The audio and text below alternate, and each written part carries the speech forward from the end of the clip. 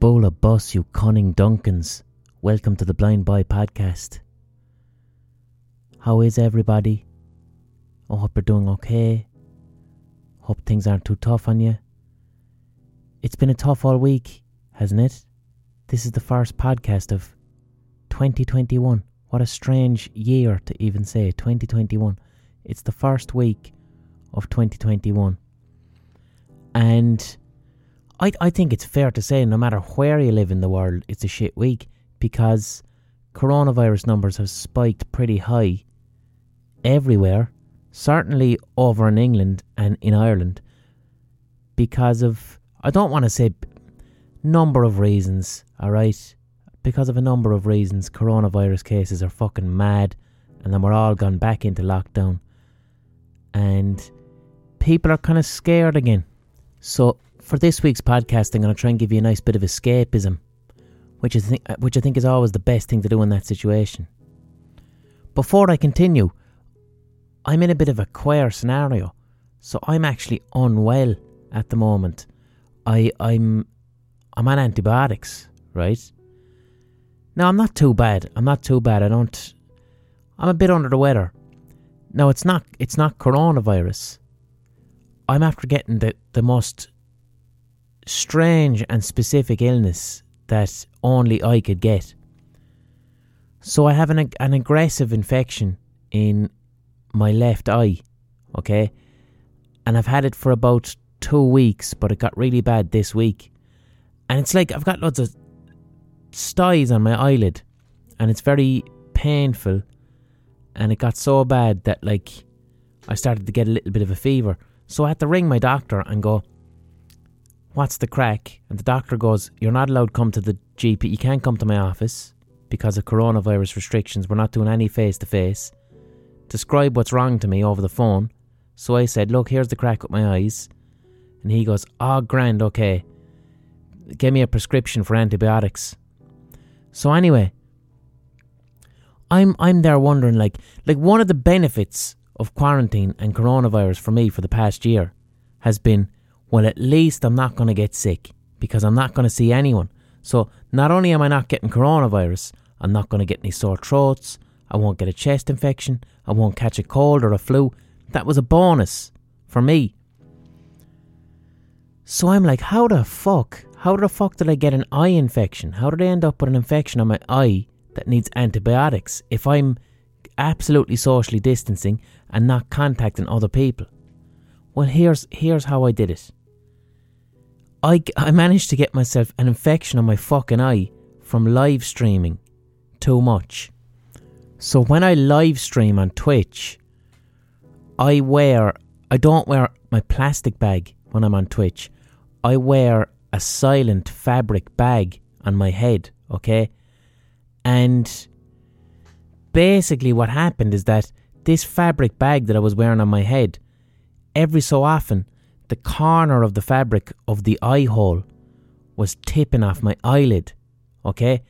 And this procedure, when I was live streaming, of my fabric bag tipping off my eyelid, it managed to cause bacteria that belongs on my face to migrate to my eyelid and then infect my eyelid. So I'm after getting a fucking eye infection from wearing a fabric bag on my head, live streaming songs, and now I'm on fucking antibiotics.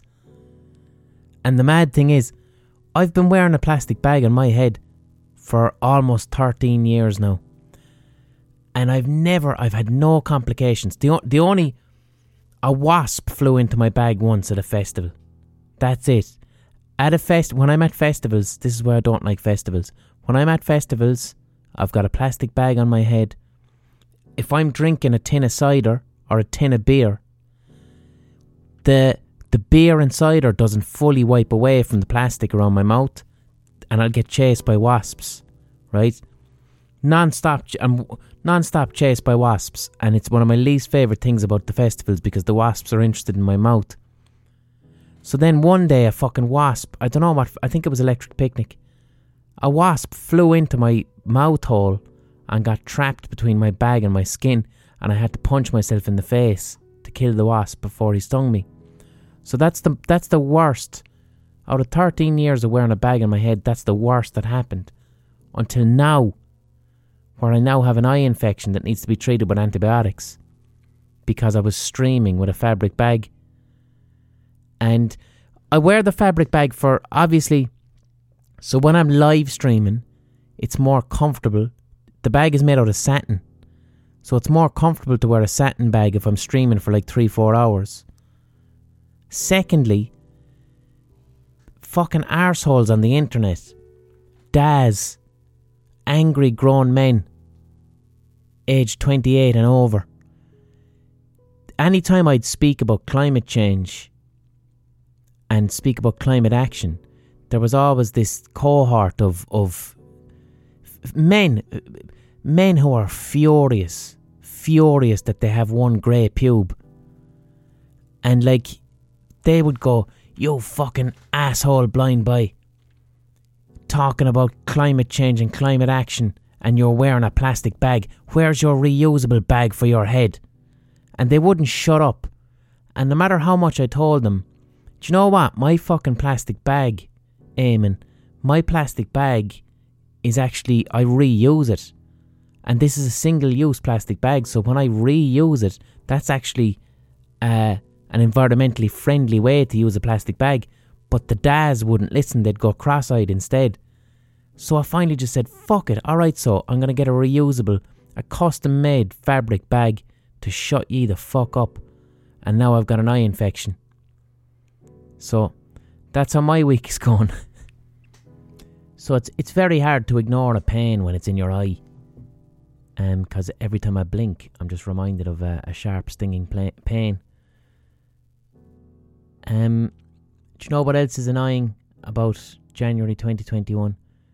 Brexit. We are seeing the real impact of Brexit. Brexit's been around for 4 years now. And you're kind of like, fuck it. But like, no, now it actually happened, and it's inconveniencing my life. Because I'm recording this podcast now, and the computer I'm recording it on is really gone to shit. It's completely full up, and it's about 5 years old, and I desperately need a brand new computer to record this podcast, because it crashes in the middle when I'm recording it, which is no crack, crashing mid-hot take. So I bought myself a new computer. Thank you very much to my patrons. Bought myself a new computer to record this. Ordered it from Germany before Christmas. It should be here by now. It's not. Do you know why? Because of Brexit. So shit that comes from Europe to get to Ireland has to go through England to get here. And now that the Brits decided that they wanted freedom and independence from the oppression of the EU, now anything that we order from Germany goes into England first and is subject to customs checks. So I'm waiting extra time for my computer, basically. Hopefully I'll have it by next week. So I hope they sort that shit out. So we're back into quarantine. Proper quarantine, like we had last March. We've done it before, lads. Alright, we'll be grand. Don't take the piss. Don't take the piss. Wash your hands. Don't touch your face. Sneeze into your elbow. You know that crack. Wear your fucking mask. Wear your mask if you must go to the shop. Wear your mask. And don't see people. The best way to not get coronavirus is, if at all possible, don't spend time talking to another person if it can be avoided. Like when you go to the shop, when you're inside, if you're in Dunn's or Aldi and you're wearing your mask and everyone else is wearing their mask and you're kind of pottering around and you're not talking to people, that's kind of low risk. But as soon as you start chatting to someone, speaking loudly, then that's the dodgy stuff. Just stay away from cunts. It'll be grand. Rewatch Mad Men. You know what I mean? I'm on Netflix watching an early 90s Australian teen drama called Heartbreak High. Because when I was a kid in the 90s, this is what was on television, Heartbreak High. I would have been a child, and I used to look at it going, wow, look at those teenagers, they're so cool. And now I'm watching it to try and relive feelings of childhood nostalgia. And it's not even that good as a TV show, but it doesn't matter. Because that's not why I'm watching it. I'm watching it because, I don't know, somewhere in the depths of my unconscious, like, it was on a channel called Trouble, which was like the teenage version of the children's channel in the early 90s. And they used to play it 4 times a day. So I would watch it as a child, happy as Larry, comfortable. And when I re-watch it now, certain feelings of comfort and certainty, things that we don't have right now, comfort and certainty, certain feelings of comfort and certainty that I had as a child, in the naivety of childhood, I can extrapolate them unconsciously from the process of watching something I watched in my childhood. Because the memories, they hook into your brain in a certain way. You consolidate, emotional consolidation. It's lovely when it happens. Smells can do it as well. But that's the purpose of nostalgia. Like, if you ever wonder what the fuck is nostalgia? It's not the longing for something that we enjoyed when we were younger. What it is you're trying to unconsciously visit a pleasant emotion from when you were younger. And it's usually something like, there's a naivety to childhood and a naivety to being younger. It's a comfort. For me, it's comfort. I do remember, because I had a happy childhood, I do remember being a child watching TV and didn't have any bills to pay, had no stress or pressure on me whatsoever, no one expecting nothing, and I was taking that feeling for granted. And when I watch TV from my childhood, I can momentarily revisit those feelings like a type of visual opium that comes from a screen. And it's good to be aware of it, because, you know, sometimes I get lads in their 30s, right? Grown men in their 30s. And I'll be on Facebook and I'll post something like, check out this week's podcast. It's about Charles Manson and the CIA. And most people are like, thanks for that, blind boy. I'll listen to the podcast about Charles Manson and the CIA. But then you'll get some lad called Darren, who's 32, and Darren will say, I don't like your podcasts. I prefer things like Horse Outside. Why aren't you doing songs like Horse Outside anymore instead of making podcasts? And I don't reply to it, but in my head I kind of go, do you know what, Darren? Horse Outside was 10 years ago and you're 32 now according to your Facebook profile. So when Horse Outside came out, you were 22. Right, okay. Do you know what, Darren? I don't think you actually want me to still be making songs like Horse Outside. I don't think that's what you actually want. I think what you want, Darren, is to be 22 again. Because if I actually did release a song now, like Horse Outside, in my 30s, you wouldn't even like it. Nobody would, because it'd be fucking ridiculous. Because Horse Outside is about fingering and shifting. That was grand when I was in my 20s, but not now. So, Darren, you want me to magically make you feel 22 again? I can't do it. You can listen to Horse Outside and you can feel nostalgia, but I can't make you 22. And then other times I go, maybe I should, to prove a point. I'll release 10 years later Horse Outside for the benefit of Darren. Fuck your Honda Civic. I get 2-day hangovers now. Fuck your Honda Civic. I grow tits if I eat too many Mars bars. Fuck your Honda Civic. My knees are always sore. Fuck your Honda Civic. Should I start thinking about a pension? Is that what you want, Darren? Is it? Is that the song you want out of me in my 30s? You don't. You want to feel 22 again, and I can't do it for you. So the theme I want to focus on for this week's podcast is nostalgia, right? I want to speak about some nostalgic things from our childhood, and I want to elicit some hot takes around them. Because it's a tough week. It's stressful. I didn't want to come at you with a mental health podcast. I want to come at you with some fucking escapism. Some soothing escapism that will allow you to revisit some lovely childhood feelings of comfort. Why the fuck not? Who doesn't like nostalgia? And I don't talk about nostalgia that much really as a subject. Also, what I'm interested in is the kind of the majority of the listenership to this podcast is ages 24 and up. Okay, I do have people who listen to this podcast who are in their teens and early 20s, but mostly it's people 24 and up. So if you're 24 and up, I think, what's the cutoff for millennial?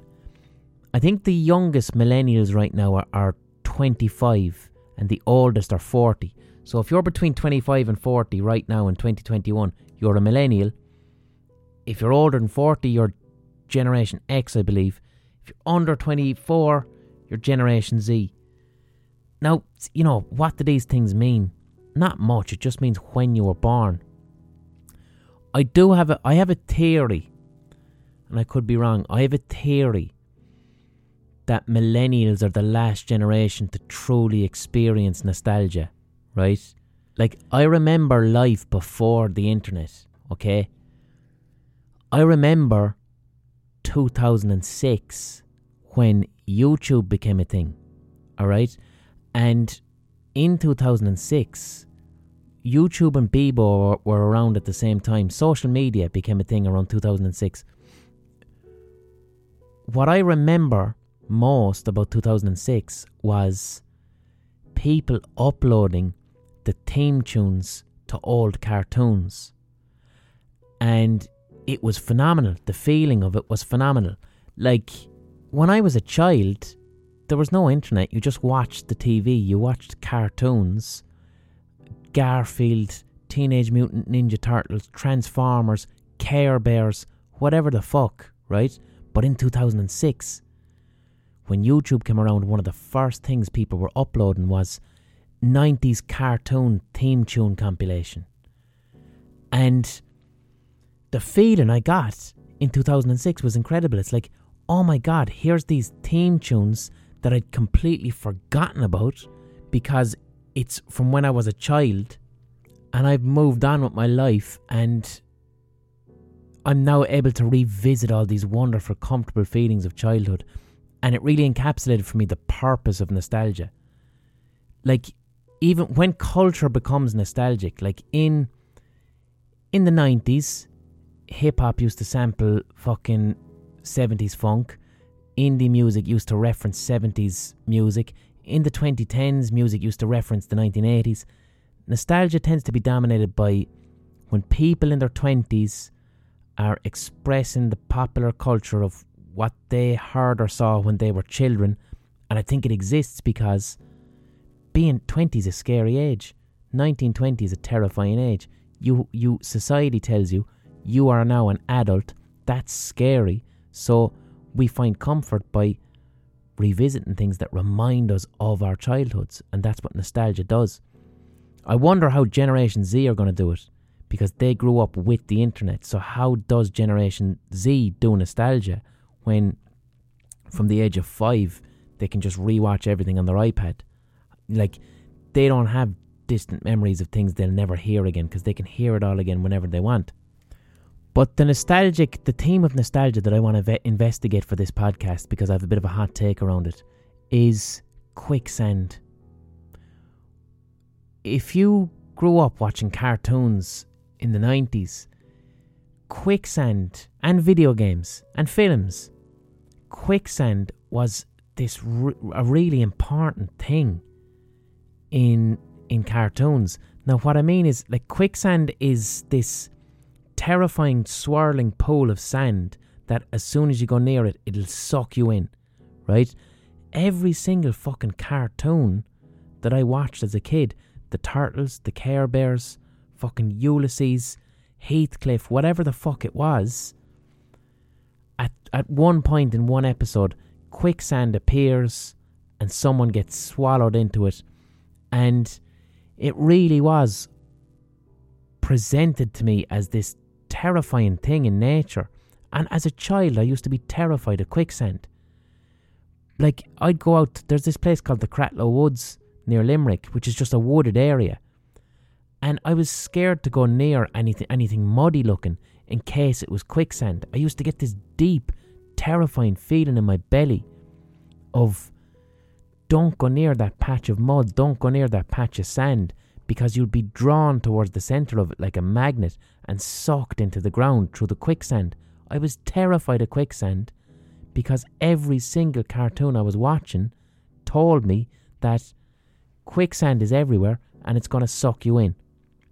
But even the games I'd play as a kid, like if I was bored and I was jumping from the couch to the armchair, the ground was quicksand, and if I fall on the ground, I fall into the quicksand. Same if I was playing at my friends. Quicksand was a big feature of my childhood. It was a real thing that I was told to watch out for. It's almost a cliche to say it now, but as an adult, I've never seen quicksand in my fucking life. Quicksand is not important. I don't think about quicksand. I don't think I'm ever going to come across it. So why was every cartoon when we were a kid, why did they all feature quicksand? Like the Turtles, Teenage Mutant Ninja Turtles. Usually this is how it would work. Like quicksand was used as a kind of so 80s cartoons in the 80s and 90s, they always followed a real simple narrative of goodie versus baddie. All of them. So even the Care Bears, fucking, what was your one's name? Jem and the Misfits. Jem and the Misfits. I used to watch that. I used to love it. I don't even remember what it was about, but it was Jem and the fucking Holograms. It was called Jem and the Holograms, and it was about a group of girls who were starting a band, and then there was a rival band called the Misfits, and they used to there was music in it. I fucking loved it. Alright? I think they made a shit film of it in 2015. But there was all these cartoons when we were kids. They all featured quicksand. And because listen, the cartoons we grew up with, they weren't cartoons, they were giant advertisements for toys. In the 1980s in particular, companies like Mattel and these toy makers, they started to fund cartoons that were being made animated really cheaply in Korea, and they were just stuck together mad quickly and sold to us as cartoons. Like Transformers is another example. They were just giant ads for toys. That's all they were. And that's why they were so shit, and why they were so similar, and why they were so lazy. But the laziness of this writing is why we arrive at something like quicksand in every single episode, because it serves a purpose.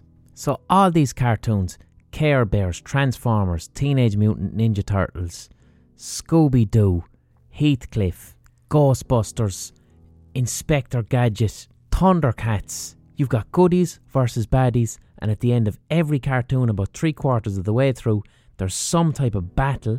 A battle happens, and it's a battle between good and bad.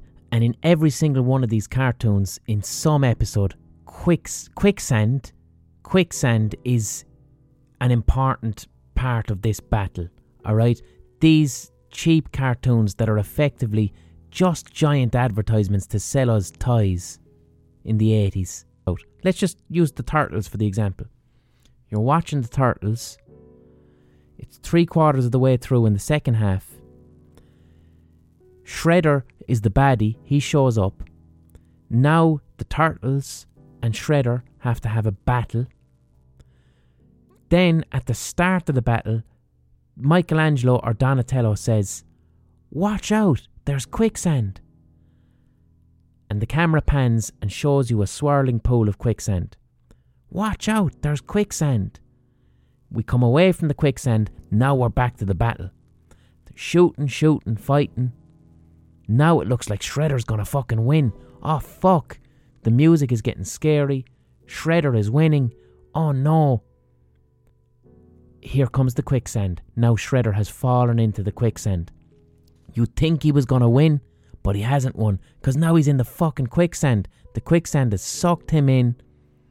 This force of chaos has come in, and now you thought Shredder was going to lose, but he got sucked into the quicksand, and now the Turtles are winning, and everything is okay. And that's how quicksand is used in everything. And even all of those fucking cartoons, Thundercats, Jem and the Holograms, even if it's in space, they'll end up on a planet, and the planet has quicksand. And if they can't, and worst case scenario, it's a wormhole or a tractor beam. But quicksand, that's always how it's used. Hey, look, quicksand. Forget about it, and then it comes back to save the day as a force of chaos. And what's happening there is quicksand is being used as a really simple writing device, a paint-by-numbers writing device, where if you've got a mad story and you want it to seem like it's making sense, you use this exact writing device. I don't know why they've chosen quicksand as the device, but here it is. That's known as planting a gun, or it's known as Chekhov's gun, because there was a short story writer called Anton Chekhov, who is seen as one of the best short story writers of all time, and his style has influenced theatre and has influenced filmmaking and TV. Chekhov's gun basically is, I think Chekhov had a quote that said, if you show a gun in the first scene of your play, or if you mention a gun, then that gun has to come back at the very end and shoot someone important. And that's what Chekhov's gun is.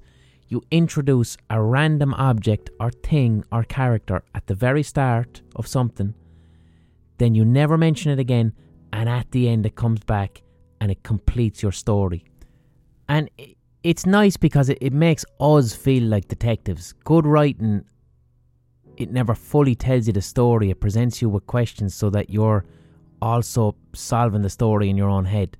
So when you see Shredder drowning in the quicksand, you get a little buzz because you go, oh, the quicksand, I remember that. And you feel as if you solved that little mystery. Like, the absolute originator of Chekhov's gun in American cartoons for me is Scooby-Doo. Because every episode of Scooby-Doo, alright, they're trying to solve a mystery and at the end they reveal someone's identity. And then you go, it was the groundskeeper all along. So they introduce a character at the very start. You see them for 2 seconds, you forget about them, and then at the end they take off the mask and it was them all along. That's Chekhov's gun. Scooby-Doo really abused that for children's cartoons, but then it became quicksand for fucking everything. And the Chekhov's gun is not to be confused with another writing device called a MacGuffin. I would say that Chekhov's gun is modernist and the MacGuffin is postmodernist. So the MacGuffin is when you introduce an object into a story and it has no purpose whatsoever other than to drive that story. So it's kind of cynical. With a Chekhov's gun, you're kind of going, the gun at the start, and now it's after shooting him at the end. That's got meaning because it's a gun. But a MacGuffin, it doesn't have any meaning. A good example of that would be the briefcase in Pulp Fiction. In Pulp Fiction is a film that's made of 3 or 4 unconnected stories, and the thing that connects them all is this briefcase full of light. So fucking John Travolta and Samuel L. Jackson are 2 gangsters, and they have a briefcase, and we don't know what's in the briefcase, and they won't tell us what's in the briefcase. All we know is that when it's opened, it presents a glowing light, so it's very important, whatever is in the briefcase. We don't know what it is. But the whole point of the briefcase in Pulp Fiction is that it's meaningless. Tarantino wants us to know it's meaningless. All the briefcase does is it connects all the stories together. And that's known as a MacGuffin, which is a really cynical Chekhov's gun. But quicksand in cartoons as kids was used as a Chekhov's gun. You see it, you forget about it, and then it saves the day. So I'm asking, why the fuck quicksand? Who told the people making cartoons that quicksand was a thing? Why quicksand? Where did it come from? What is fucking quicksand? Why as an adult do I feel lied to? Because in the world of cartoons, quicksand was a very, very big deal. It was a big obstacle that people had to face all the time. And I never saw I don't see quicksand. Well, ladies and gentlemen, I have a roaring hot take as to why and how quicksand became so important in films and cartoons. Before we get into that, it is time for the ocarina pause. Right? You're going to hear a digitally inserted advert. I don't know what it's for. It's algorithmically generated depending on your internet preferences, sir. or madame. I'm going to play a Spanish clay whistle called an ocarina so that you don't get surprised by the advert, because they can fluctuate in volume.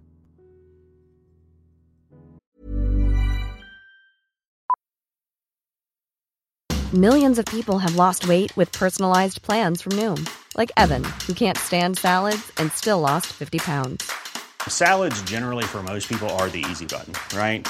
For me, that wasn't an option. I never really was a salad guy. That's just not who I am. But Noom worked for me. Get your personalized plan today at Noom.com. Real Noom user compensated to provide their story. In 4 weeks, the typical Noom user can expect to lose 1 to 2 pounds per week. Individual results may vary. One size fits all seems like a good idea for clothes until you try them on. Same goes for healthcare. That's why United Healthcare offers flexible, budget-friendly coverage for medical, vision, dental, and more. Learn more at uh1.com.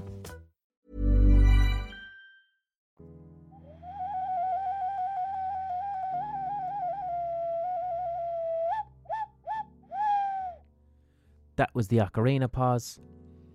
Support for this podcast comes from you, the listener, via the Patreon page, patreon.com/The Blind Boy Podcast.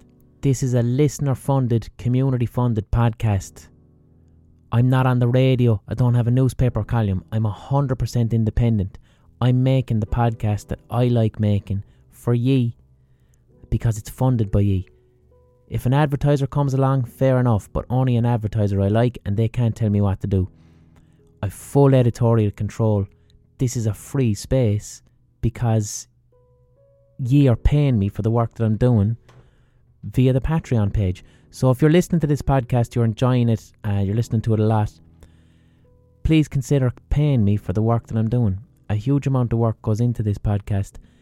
It's my full-time job. It's my only source of income because of the fucking pandemic. Can't do TV or gigs, and book sales took a fucking hit.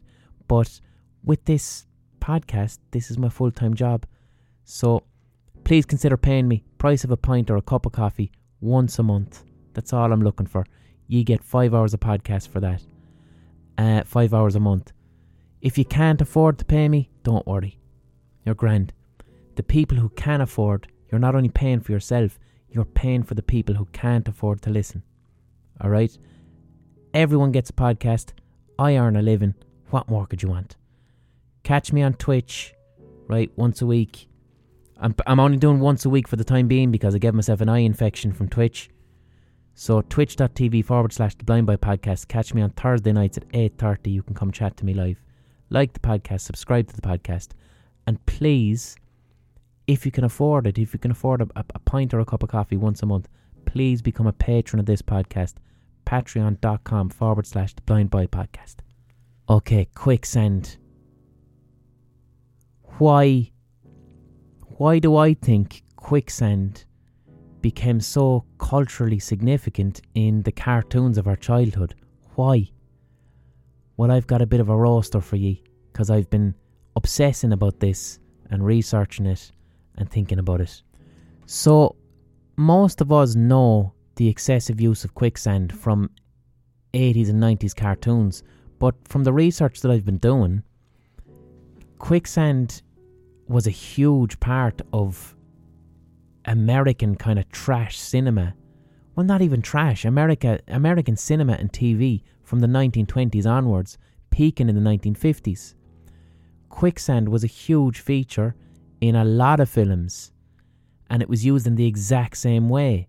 It was used as a Chekhov's gun. Quicksand was introduced in these battles of good and evil as a force of chaos to resolve conflict.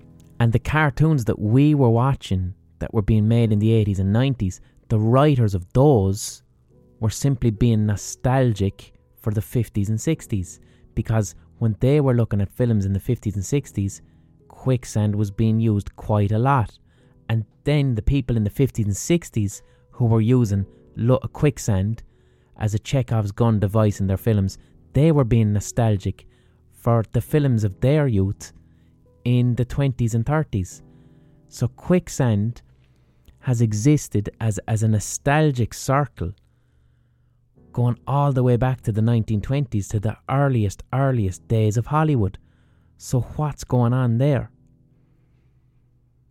Here's my personal theory. Because, again, like I said, quicksand is not a big deal. In real life, quicksand isn't a fucking big deal. I mean, let's look at what quicksand is in real life, away from fucking films or cartoons. What is quicksand in real life? The closest thing to quicksand in real life is custard, right? Quicksand is what's called a non-Newtonian fluid. It's both a solid and a liquid at the same time. If you want to make some quicksand right now, get yourself a cereal bowl, fill it halfway with water, and then fill it halfway with corn flour or custard powder, okay? And when the corn flour and custard powder mixes together equally in your little bowl, put your hand on it. You'll be able to slap the corn flour or the custard as if it's solid, but if you let your hand rest, your hand will sink and it'll get stuck. So a non-Newtonian fluid, I don't know what the fuck it is because I don't know anything about physics, but basically it's both a solid and a liquid at the same time. So you can walk across quicksand, or you could walk across the swimming pool full of custard, but once you stop, you sink. And as soon as you sink, it becomes almost impossible to pull yourself out. And quicksand in the wild, it can happen with mud and it can happen with sand. Usually something like an underground spring of water finds itself mixing with sand, so that you could be walking along a sandy area or on a beach or on a coast, and you think you're on solid ground, but then as soon as you stop, you sink. And the more you sink, the harder it is to get out. And the harder you pull to get out, the more you get stuck. And this is a real thing. That's quicksand, and it exists. Does it kill that many people? Not really. It's a bit of a freak accident if you get caught in quicksand. So how did quicksand end up in Hollywood as the go-to terrible thing that can happen? And this is what's been racking my brains. And then that got me thinking about California. And quicksand was actually quite a bit of a deal, quite of a big deal, and something that was dangerous to people in California in the late 1800s, okay?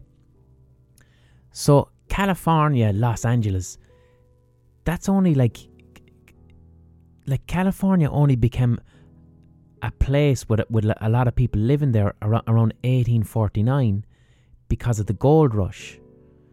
So California was this giant, empty space of land where indigenous Native American people lived there, but not in gigantic numbers. There was indigenous people living there quite a lot, but not like the millions of people that eventually came to live in California. So California, the Spanish colonized it, then the Mexicans had it, and then the Americans and Mexicans had a war, and I believe in 1849, California became part of America. And also what happened in 1849 is somebody discovered gold in California. And when that happened, there was this massive influx of people from all over America travelling as far west as possible. This is American frontierism now. In 1849, America wasn't... America as a young country was just states over on the East Coast, but the West was this vast expanse where colonizers hadn't colonized yet as such. So when gold was struck in 1849, hundreds of thousands of people immediately headed to California to go to the mountains and try and strike it rich and find gold. And it became known as, obviously, the California Gold Rush, but also the California Dream. It was the ultimate realization of the American dream, that California in 1880, 1890 is where you go to find gold in the mountains and to have your life changed overnight, to become an absolute millionaire overnight if you find gold. And lots of people tried it.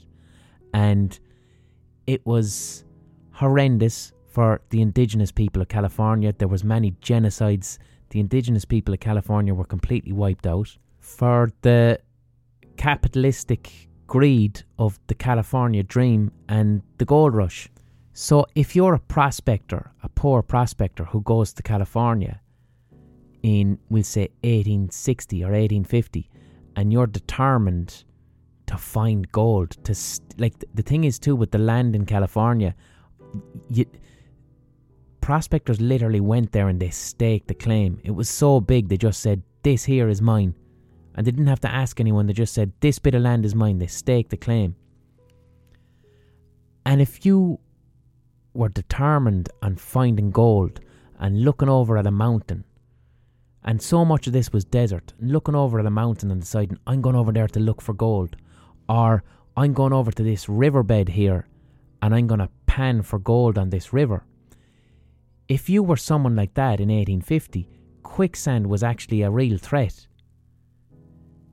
Like, where people were panning for gold, there's areas of of California where suddenly you'd get a big shitload of rain, right? So you'd be at the bottom of a mountain up around Sierra Nevada, and it would rain, and then all of a sudden the rain would cause there'd be ravines that are only rivers when it rains. So when it rains, this ravine becomes a river, and what it does is it washes all the sediment down from the mountain down the river.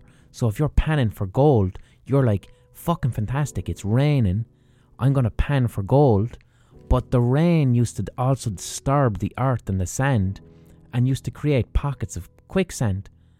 So for the average person out on their own or in a small team trying to pan for gold in California, quicksand was an unknown, terrifying thing that could suck you into the ground.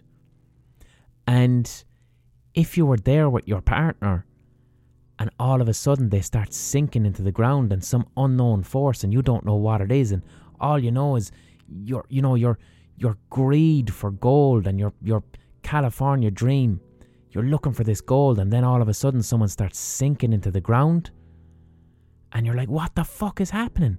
It looks solid, the ground looks solid, but he's sinking, what's happening? And you watch your friend die and get sucked into the earth.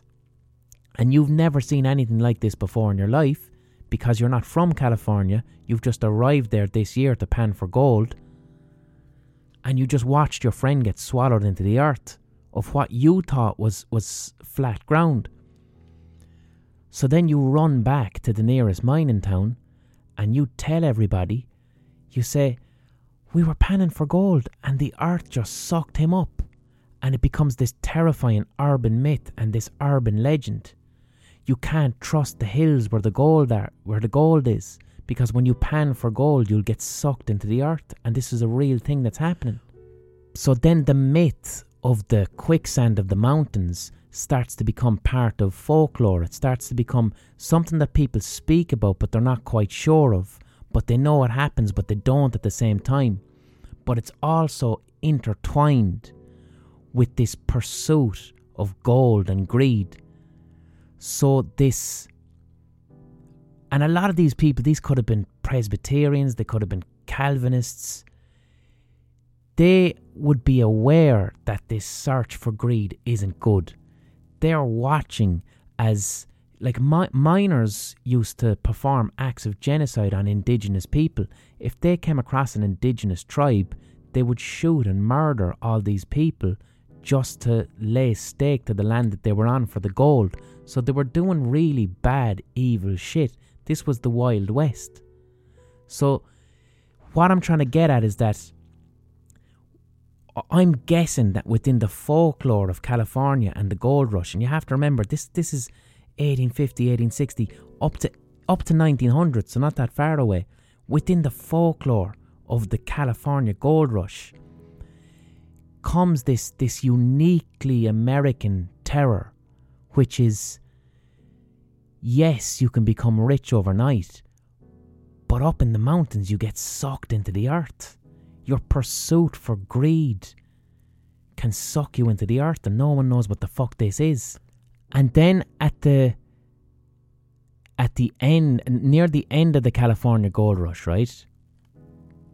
So the gold rush started off with people panning for gold, which is, like I said, the gold is in the sand up in the mountains, and when the rain happens it washes the gold down via these ravines, and then you're ready to pan for the gold as it comes down. Miners started to figure out a more aggressive way to get the gold out of the soil and out of the sand and out of the mountains. They started to develop a technique known as hydraulic mining.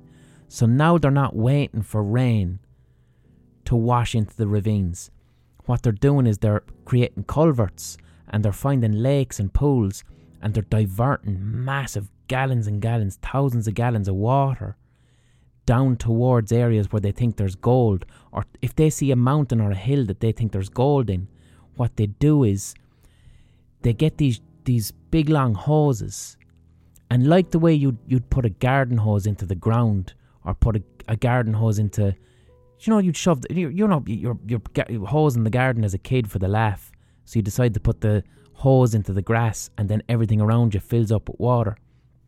They started to do this thing called hydraulic mining for gold, where they would shove gallons and gallons of water at incredibly high pressure into mountains and into hills, and it would basically cause the whole thing to crumble with water. So everything around you is flowing mud and flowing sand, and a consequence of that then obviously is fuck tons of quicksand. Because what you've done is you have all this dry dirt of California and this dry sand, and now you've injected the whole landscape with water to find gold, so you can't trust where you walk. You don't know, is this solid ground, or am I going to get into quicksand? And if I'm on my own, will I drown in the quicksand on my own? So within the culture of the California gold rush, quicksand was a genuine, real thing that was killing people. And it was killing them while they pursue insane amounts of gold and wealth. And then what happens in California when the gold rush ends, you end up with the next thing after gold was oil.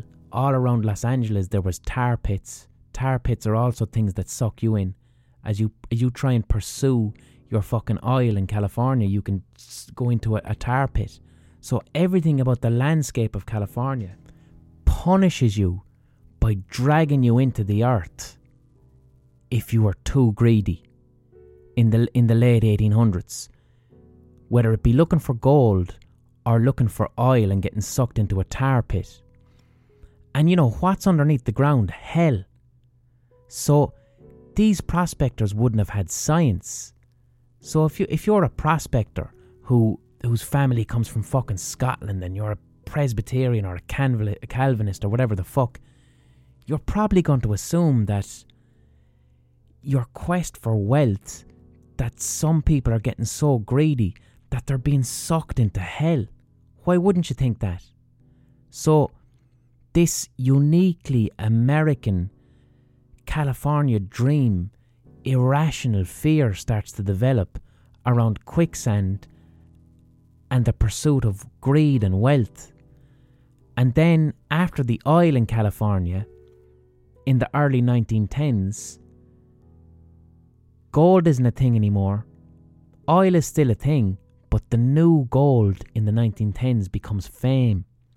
Because what happens in the hills of California, Hollywood starts to set up around 1910. Now this is only 30 years after the gold rush. So the folklore of pursuing wealth and being sucked into the earth still exists in the folklore of California.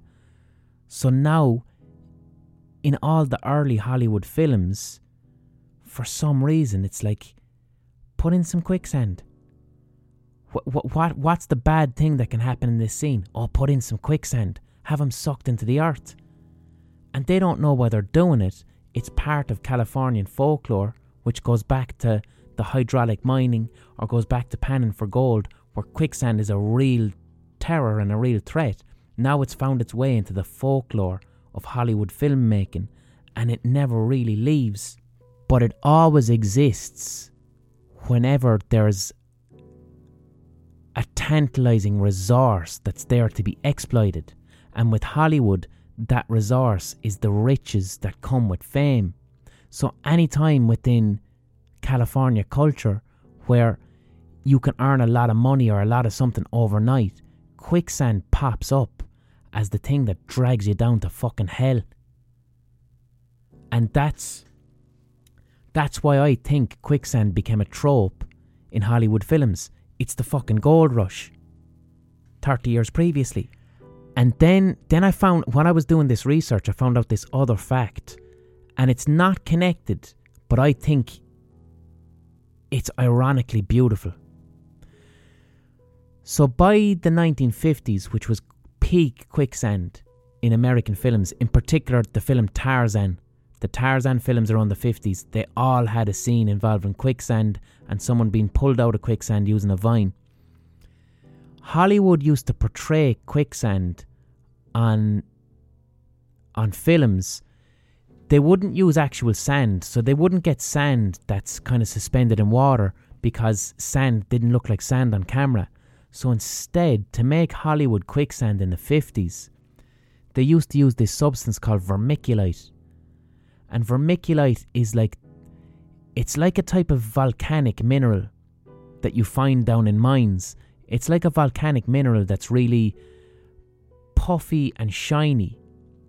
And they used to mix vermiculite with water, and that's how they would create, we'll say, quicksand in the films in the 50s. But vermiculite, the mineral, was also fool's gold, which I find really intriguing. So, when lads were panning for gold in the 1860s up in the California mountains, and if they thought they found gold but got it wrong, it was always one of two things. It was either this thing called perlite, which was like a shiny rock, or not perlite, sorry, pyrite. They either found pyrite, which was a shiny rock known as fool's gold, or they found this stuff vermiculite, which has got a shiny gold colour. And remember when I was saying that when they were shoving the hoses into the mountains, they'd make the mountain explode, and they referred to all this soil as pay dirt. It meant, here's a bunch of dirt that I can gather around, but there's probably enough gold in there to pay my wage.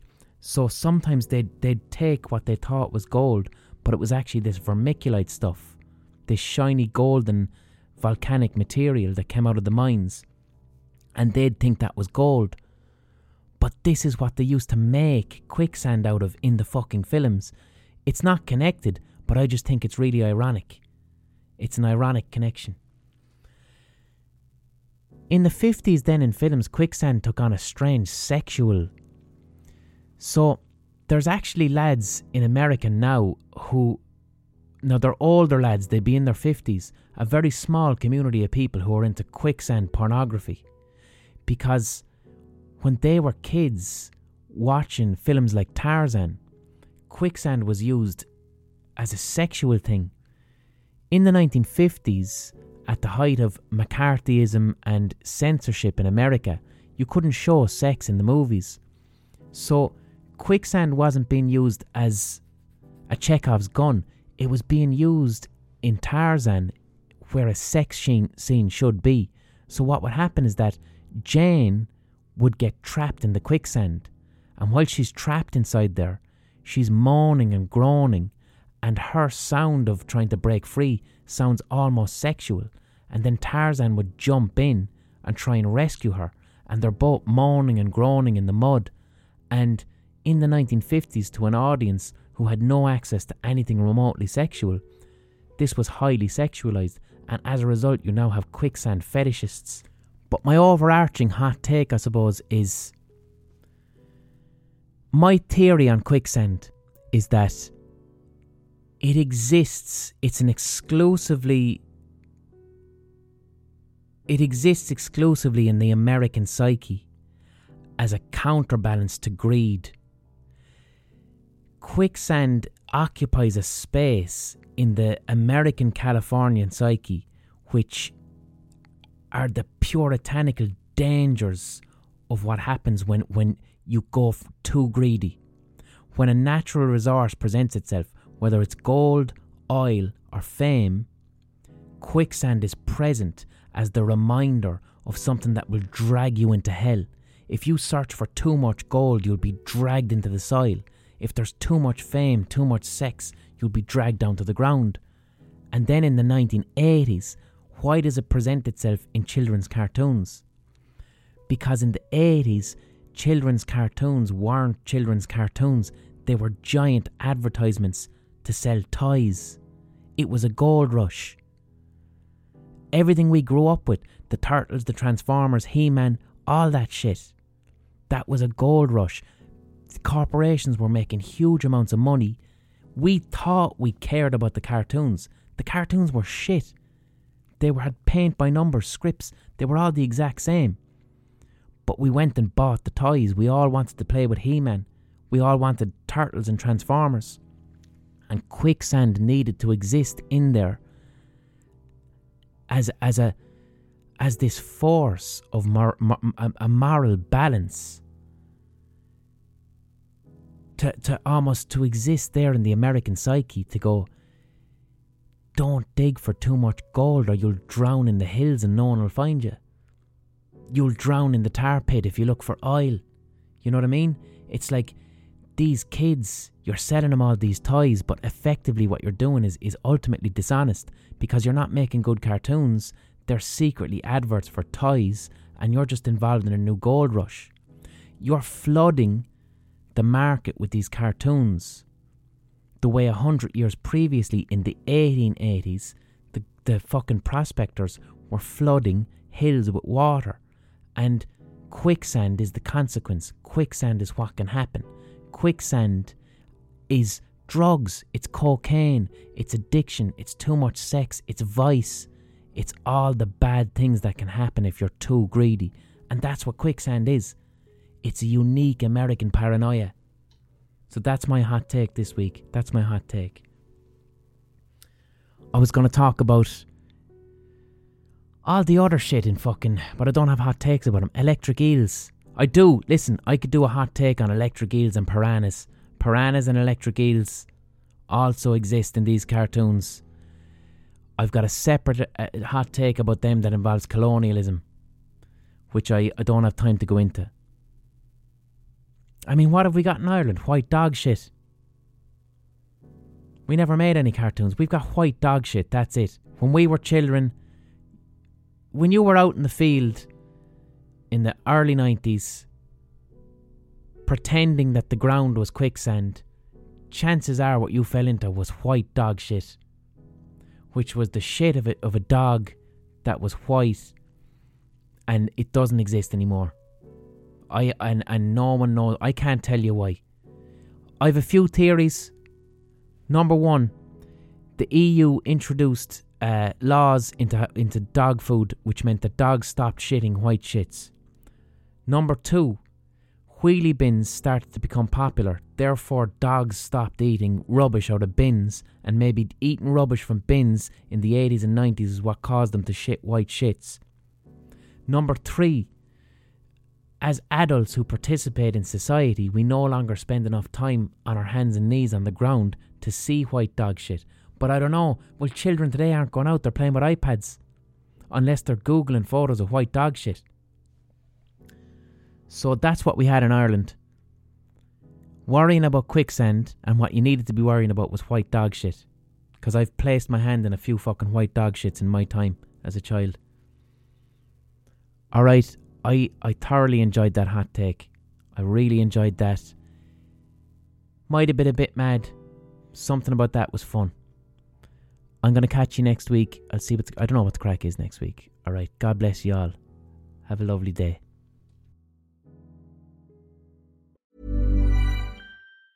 Planning for your next trip?